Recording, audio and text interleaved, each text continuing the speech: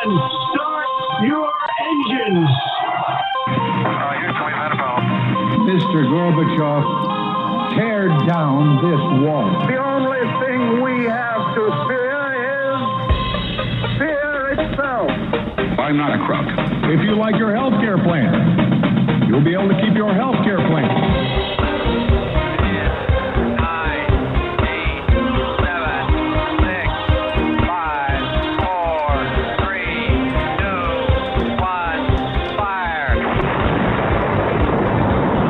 You're listening to Jim Paris Live, your source for the latest news on money, politics, prophecy, and preparedness. And now your host, the editor-in-chief of ChristianMoney.com and the author of more than 30 books, Jim Paris. All right, I'm so excited we were able to work this out, kind of a last-minute booking, and we had an opening tonight, and I'm glad we were able to work it out. You know him as a frequent guest on the program. He is a former congressional candidate, also former CIA agent, and an all-around great guy, Eric Burkhart. Good to have you back with us, sir. Hi, Jim. Thanks for having me. It's always a pleasure. Good to have you with us, and timing could not be any more appropriate with what's happening in Ukraine. Tell me, when you served in the CIA, did you spend any time in Ukraine? Are you familiar with the country? Oh, my goodness. I am familiar with the country, and I was involved in some operations that were connected to Ukraine and Russia, and some of the stands. There was always something going on in that part of the world. Now, when I was just a brand new officer, we were hearing about this character named Vladimir Putin. He was the director at the time of the KGB, and he was coming out of his career in the KGB to get political. And we knew that we were going to have something really tough on our hands. So I've been aware of him and followed him for many years. What is it about Ukraine? Why would Russia want Ukraine back in the fold? Is this is this like the domino effect they talk about? Like this is the first domino to fall, and then all of the former states of the former USSR are going to be pulled back in militarily? Or is there a special, unique reason why Ukraine is being targeted? You know, there's a lot of personal feelings involved between Russians and Ukrainians.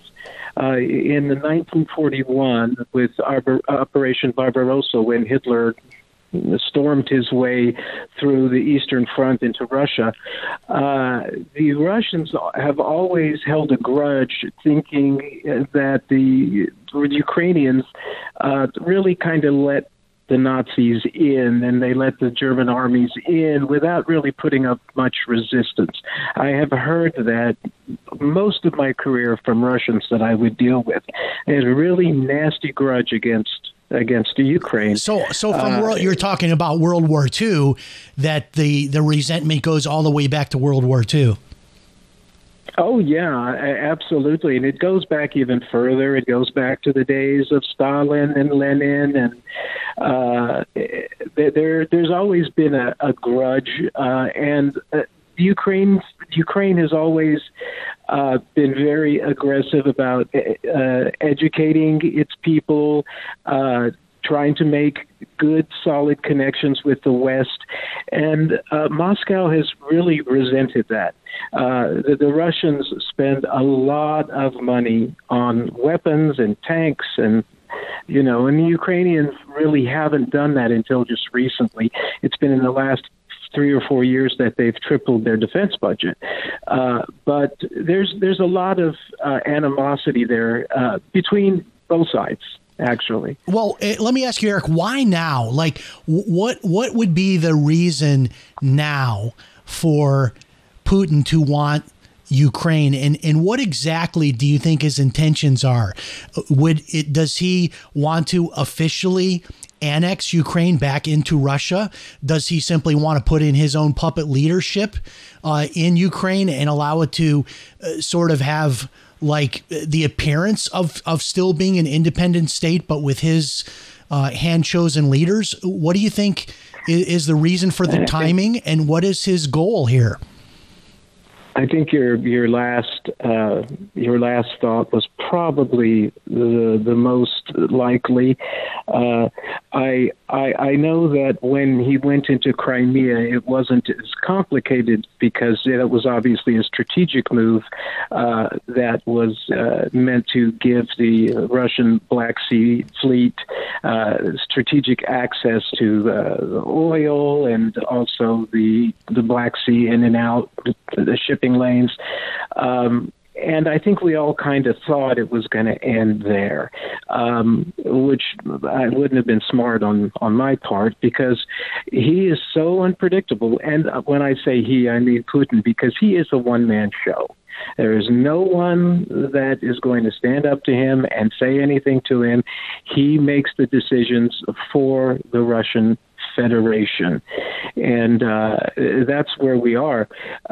When I heard Condoleezza Rice today, it was the first time I actually got a little chill because she's commenting on how this person isn't someone that she really recognizes anymore, that his behavior seems very erratic to the person she used to have to meet with when she was a member of the Bush cabinet. We're hearing even there's a buzz online about the idea that Putin could be sick. And I don't know if they're saying like sick, like physically sick, or they're talking about him being psychologically sick, that there's something psychologically wrong with him, which is a scary thought when you think he could start a nuclear war.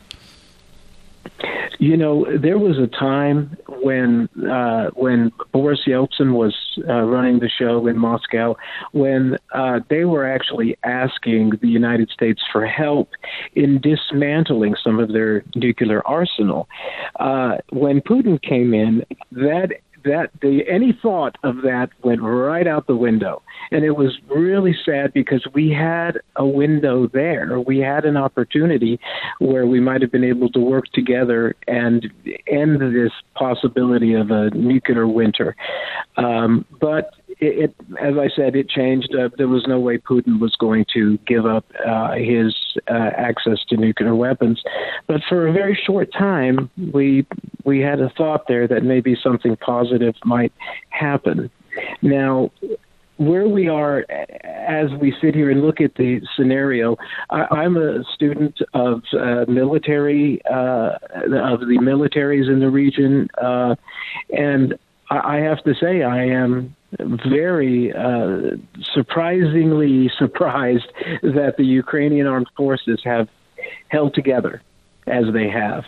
They have done a tremendous I mean, we're job. hearing about like feeding, fighting from like street to street, that just average people are now taking up arms. And I know you have context there. I'm going to get into that in a minute. But before I do that, I want to ask you sort of the big question of the interview, which is there is this idea, it was announced that Putin has put his nuclear arsenal on high alert. And in response to that, the United States has put its nuclear arsenal on high alert. Are we sort of approaching like the Cuban Missile Crisis type of a risk? I mean, should we have school children tomorrow practicing hiding under their desks to go back to the 1960s? I mean, that's an interesting memory. Are we really in a possible risk of a nuclear exchange? I don't know how to approach that question, because answering it in the wrong way really is a huge mistake. I will tell you that the Russian nuclear arsenal it's in pretty bad shape. Hasn't been modernized. They haven't been keeping things nice and spick and span and shiny like they should. That doesn't mean they can't fling a handful of ICBMs in our direction, but it is my understanding that they have had real difficulty not only with keeping their arsenal up to date, but even having technicians who don't find a way to sneak out of the country to go get a better job in the West. You gotta wonder if there's like one of those dummies books, like the care and maintenance of an ICBM for dummies. Like right. change the oil every 3 months. Make sure you properly add coolant to the head of the missile. I mean, you could just read that. But before we get into what's actually happening in Ukraine, and we can only make light of these things because that's how we survive. You can't take everything so seriously. But before we get into your contacts in Ukraine and what's happening there with the street-to-street fighting and the resistance against the Russian troops, talk about what's happening in Russia. So I'm reading stories that the Russians themselves are out on the streets protesting in solidarity with their Ukrainian brothers and sisters. Tell us what's happening actually in Russia. I wish there were more to that than there actually is. There have been a number of demonstrations supporting peaceful negotiations and trying to find a way out of this that doesn't involve weapons. But the Russian police and military, they shut these things down very quickly. And the average on-the-street Russian knows where his best interests lie. And they also have had to sit through the propaganda, the non-stop propaganda of Ukraine is your enemy. They're a bunch of Nazis. Look at how much they've benefited since the fall of the Soviet Union, and we're still trying to save rubles just to put a meal on the table. So a lot of propaganda. I hope we see more demonstrations in support of Ukraine. I will not pretend that I am not biased in this fight. I absolutely am. And I think the things that are happening now have been really surprising in a good way. If you're just tuning in, our special guest tonight is Eric Burkhart. He is a former CIA agent. He has contacts within Ukraine. We're going to talk about what's happening inside Ukraine in just a moment and talk about what his contacts are telling him about the street-to-street fighting. Before we get into that, though, one last question on the bigger picture. There was a news story today about Russian soldiers being given gas masks, and this was thought as a precursor to the possibility that the Russians may be prepared to use chemical weapons in the fight against the Ukrainians. Is that on the table? Do you think they would actually use chemical weapons? Absolutely. And there have already been reports, false reports put out by TASS and other Russian news agencies that the Ukrainians have been using chemical weapons, which is absolutely absurd. And they've showed film of Russians wearing these masks. And I think what it is it's just a way to set up their excuse for having the masks and the equipment of a chemical warfare. There is nothing that I would put beyond Putin. For him, everything is about winning. And I will tell you, when we get back, we can talk about this some more. But there's a real issue that people need to keep an eye on, and that's the air superiority issue, because the Russians should have put that to bed on day one. And we are still looking at MiGs falling out of the sky. And so that, I think, is a very important thing to keep your eyes on. And this, to some degree, and one of the questions that I wanted to get to was the problems that the Russian military is having. There was a very funny video of a group of Russian soldiers that ran out of gas in their tank. And this Ukrainian filmed this interaction where he offered to give them a ride to a gas station to get a can of gas. which I thought was hilarious. But that's that's when you bring like YouTube and Facebook and Instagram into the world of the modern day war. Yes. You can only imagine what we would have had if that was around in World War II. The tremendous videos that we would have had. But he offers them a ride to a gas station to get a can of gas for their tank that ran out of gas, which I can't stop laughing about it. It's so hilarious. But to what degree does this expose the Russians as not being ready for prime time? I mean, you talked about their nuclear arsenal may not be ready for prime time. It sounds to me like their planes are falling out of the sky. Their tanks are running out of gas. Putin may actually be exposing himself, showing his hind end by going up the flagpole and doing all this, showing that he doesn't really have a lot to back up his military threat. We've got to be careful how far out on a wire we step because the Russians went into this conflict with a 10-to-1 superiority in soldiers and in fighters and in tanks, and that's something that you can't ever forget. And the Ukrainians are having to face this using a lot of the same equipment. I might add. So the Ukrainians aren't at an advantage in any shape other than that they've got literally the average man on the street can go get a firearm and ammunition. They're arming not just the military, but they're arming civilians. What are you hearing from inside Ukraine? Is the average man who's not in the military taking up arms and fighting street to street with Russian soldiers? When you bring up the question of advantage, I spoke with a longtime friend of mine named Craig, who's in Ukraine right now, and he was talking to me about an older man who's actually 84 years old, an old Ukrainian man that he visits with in the park, and they talk about the World War II and just how things have gone. And he sees this old man with an old Russian machine gun, and this old man says, "Look, I took out some Nazis in 1941. I'll take out these bastards as well." And that is an advantage, my friend, right there. Because most militaries aren't set up to fight against civilians. When you got like house to house, street to street fighting, that's very difficult fighting.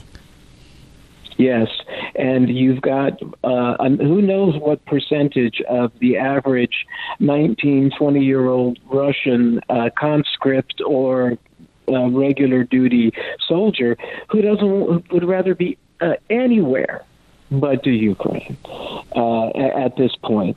There's not a whole lot of nationalism propaganda within the Russian military.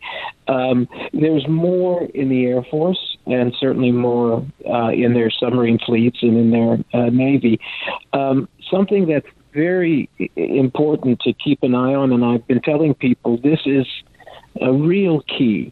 As I'd said earlier, the Russian Air Force has not been able to gain air superiority, and this conflict started with the Ukrainian Air Force with about 70 fighters, Sukhoi and MiG, maybe 25 other makes. I don't know how many attack helicopters, but they had to build from scratch. When Ukraine became independent, the Russians left them nothing but junk. So this new Air Force that Ukraine has is been made in the last 4 or 5 years. But the Russians are going to start focusing much more on their naval resources in the Black Sea. That's a huge the Russian Black Sea, the famous Russian Black Sea fleet. What would they use? I'm not super familiar with the geography there, but how would their sea fleet play a role in taking Ukraine down? Well, they've already had one offensive landing with troops on the ground in Mariupol, I think is the name of the city, and not too far from Crimea. And what I expect them to do is to make use of any air resources they have connected to their fleet in the Black Sea, because that could offset some of the problems that they're having gaining air superiority. It's possible that their air resources in the Black Sea Fleet are some of their best pilots.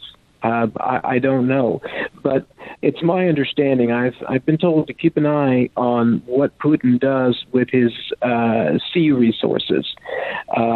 That we're going to see some movement there, and we already have. But he's going to have to do something to get air superiority.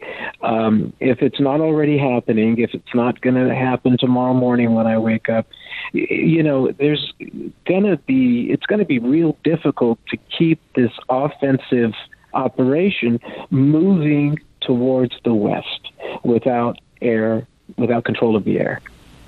Any more thoughts on what your contacts inside Ukraine are saying about what's happening and how the Russians are doing in this fight? We thought maybe this thing could be over in a matter of hours, and now it's days have gone by. I don't think it's realistic to expect the Ukrainians to hold them off forever. What's sort of the on-the-ground analysis of how long the Ukrainians can really stay in this fight? Well, there's a huge propaganda machine churning out of Kyiv and Lvov and Kharkov, as well as what the Russians are putting out of Moscow and St. Petersburg. The Ukrainians are subject to a lot of propaganda, and they believe that they can win this conflict. And their attitude from the people that I've spoken to is, we don't have any choice but to feel this way, because this is our life, this is our freedom, this is everything for us.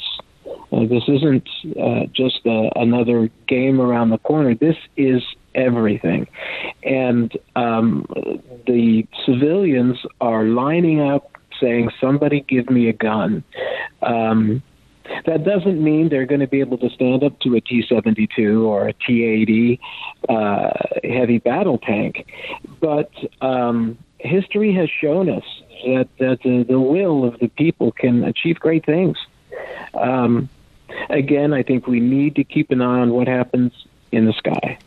And also, it's also important, I've also been told that Putin is putting a lot of pressure on his diplomatic contacts in Belarus and in the former stands. We used to call them the Tin Cupistans, the Kazakhstan, Uzbekistan, Kyrgyzstan, Tajikistan.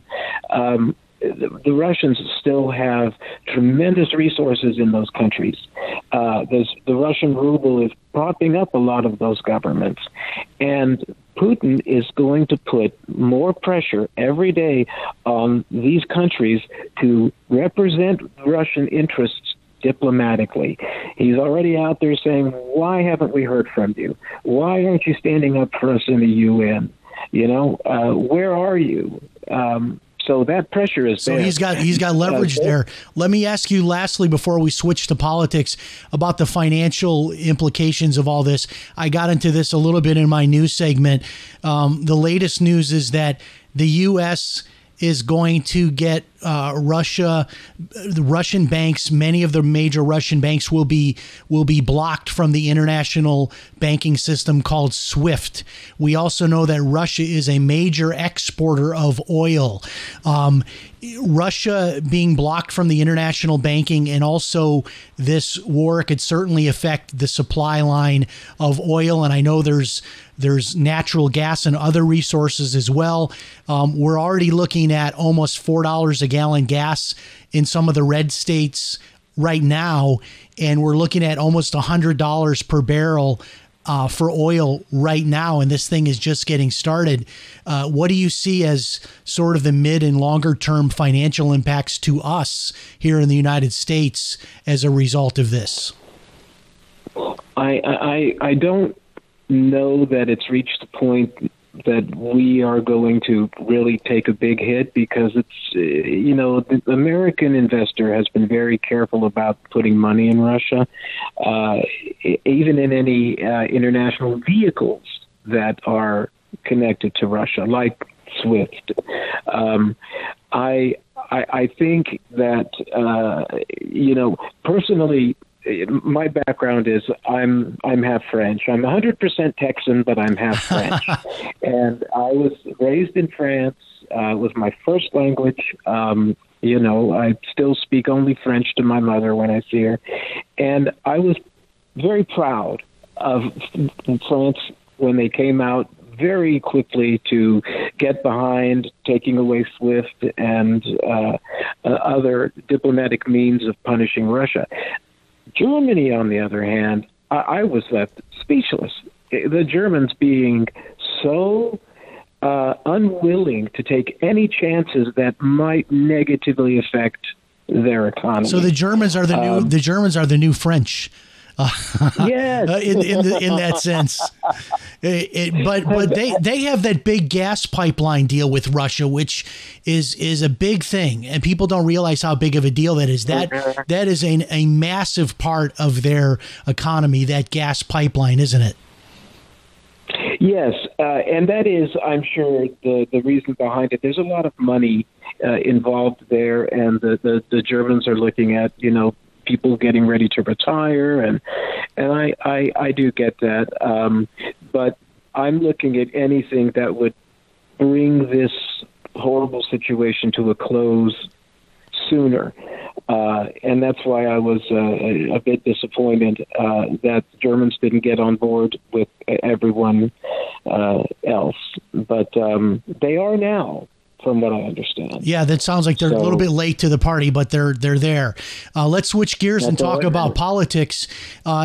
President Trump spoke at CPAC over the weekend, and he predicted that he would win his third straight presidential election in 2024, which I thought was hilarious. I'm sorry for laughing. That was so Trumpian, he's going to get he's going to win his third in a row, he said.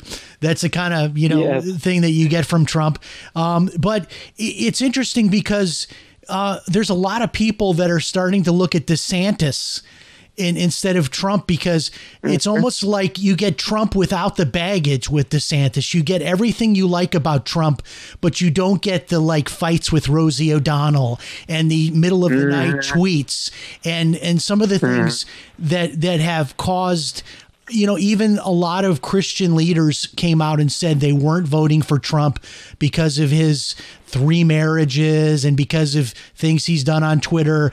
And I think a lot of people liked Trump's policies but didn't like the man.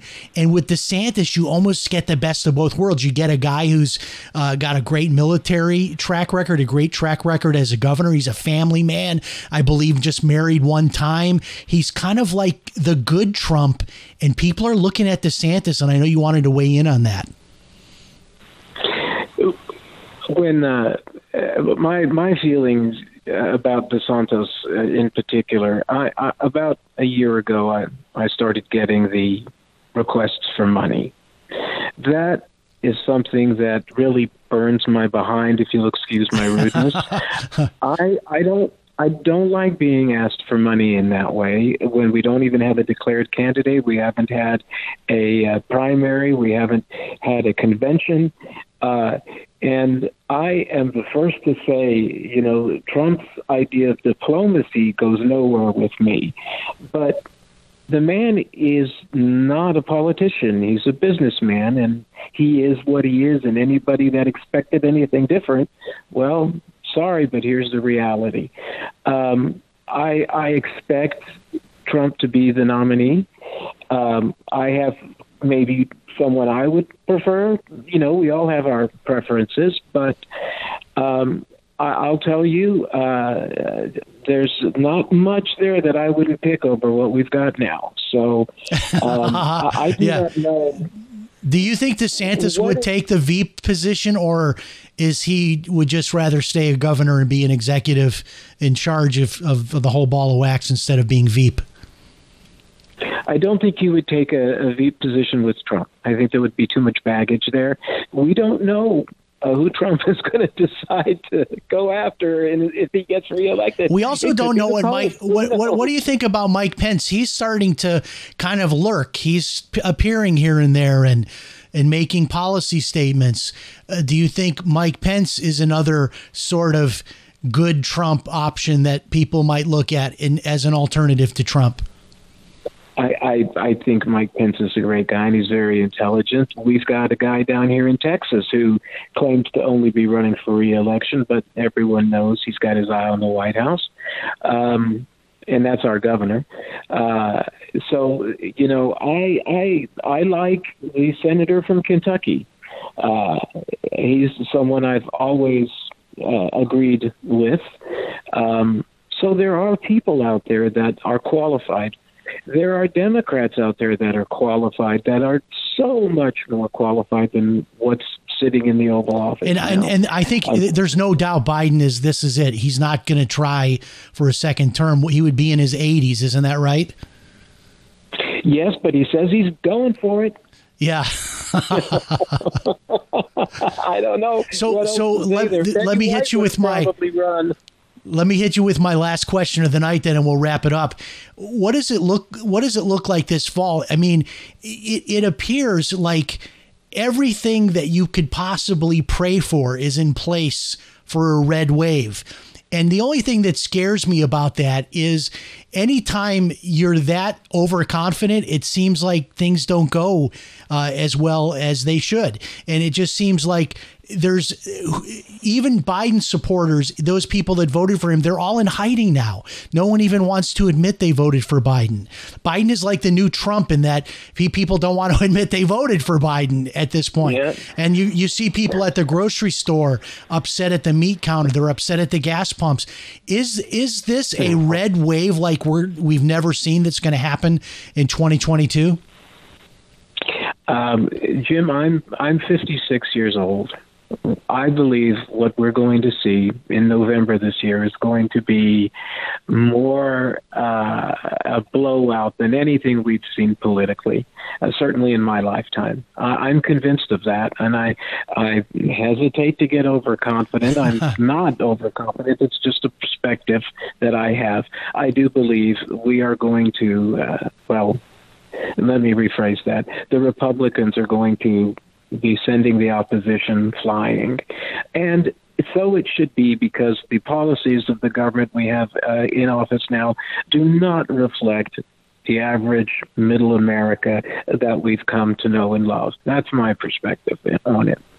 Very good. And I want to give a plug for your book. The book is called Muka Bharat Baby, and it is Eric's story of becoming a CIA agent, and then being poisoned by one of his contacts. It's a fascinating book, and it's a true crime spy thriller. And you got to get this book. It's available in Kindle, paperback, or hardcover, all available through Amazon.com. And that's Muka Bharat, Mukhabarat, Muka Bharat Baby, My Life as a Wartime Spy for the CIA. An easy way to find the book would be to just type in Eric, E-R-I-C, Burkhart, B-U-R-K-H-A-R-T. Type in his name, Eric Burkhart, in Amazon in the search box. It'll take you to his book. And Eric Burkhart, thank you so much for your insight tonight. Always great to have you with us, sir. We'll have to have you back again soon. Thank you so much, Jim. And your comments earlier about mortgage rates and real estate, right on the money, all of it. I listened to it with rapt attention. Great. And you are exactly right. Thank you so much, sir. All right. God bless. We'll talk to you next time. Thank you, sir. Wow. Okay. One of our great friends of the show, Eric Burkhart, and he's a listener too, by the way. Before he was ever on the show, he was a listener, and he's a regular listener to the show. And so he and I chat quite a bit before he comes on. We trade notes and talk back and forth, and he always reminds me of how he's a regular listener to the show, and always a great guest to have on. All right, a lot coming in the next few weeks. We're looking at a guest for next week. I can't announce it yet because it's still in the works. We don't have a confirmation yet, but if we get this guest, it'll be very interesting. One of our most interesting shows of the year, if we can get this guest landed for next week. All of that coming up on the next episode of Jim Paris Live. Thanks so much for joining us. Remember, if it's Sunday night, it's Jim Paris Live. God bless. So long, everybody. We'll talk to you next time.